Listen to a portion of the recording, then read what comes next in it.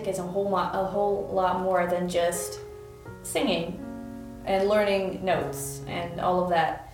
It is more of a whole body experience, and it involves thinking and internalizing and just a creativity in general. And so I've just learned a lot more about how to be creative and trying new things with songs, and trying to help my students come to that place too, where they can be creative, and singing doesn't need to be just a boring exercise. It can be something they can make up. It can be something they can do not just in singing time or in music class.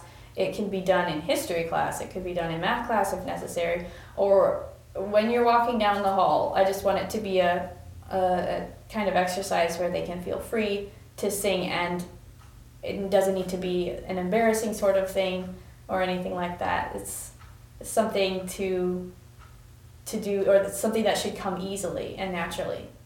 And so that's something that I've learned through this curriculum. It's just to think out of the box and sing out of the box.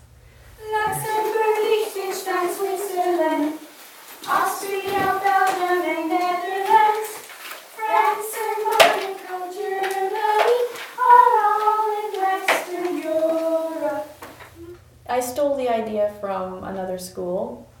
We had been already singing for many years, singing our Bible memory, and what I did in years past is that I made up songs to fit verses, and it was, causing a lack of sleep and sorts of things like that.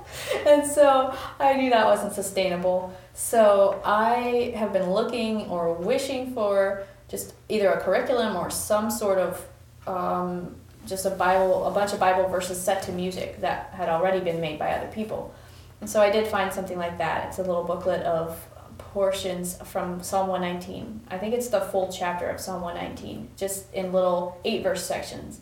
And it's a little booklet that you can copy it, and you can also copy the CD that accompanies it. It was put together by, I don't remember for sure what kind of, who it was that put it together, but it is just very handy to be able to stick it in the player and play the song for them, and then once they've learned it, they can sing it on their own. The booklet has music with it. It's just put to sheet music, and so it's just very simple to get that out every morning and to sing it. It doesn't take any extra work from me, and so it's very, very nice, and it's a good way to remember Bible verses is just to sing them. It seems like it sticks a lot longer than if they just recite it.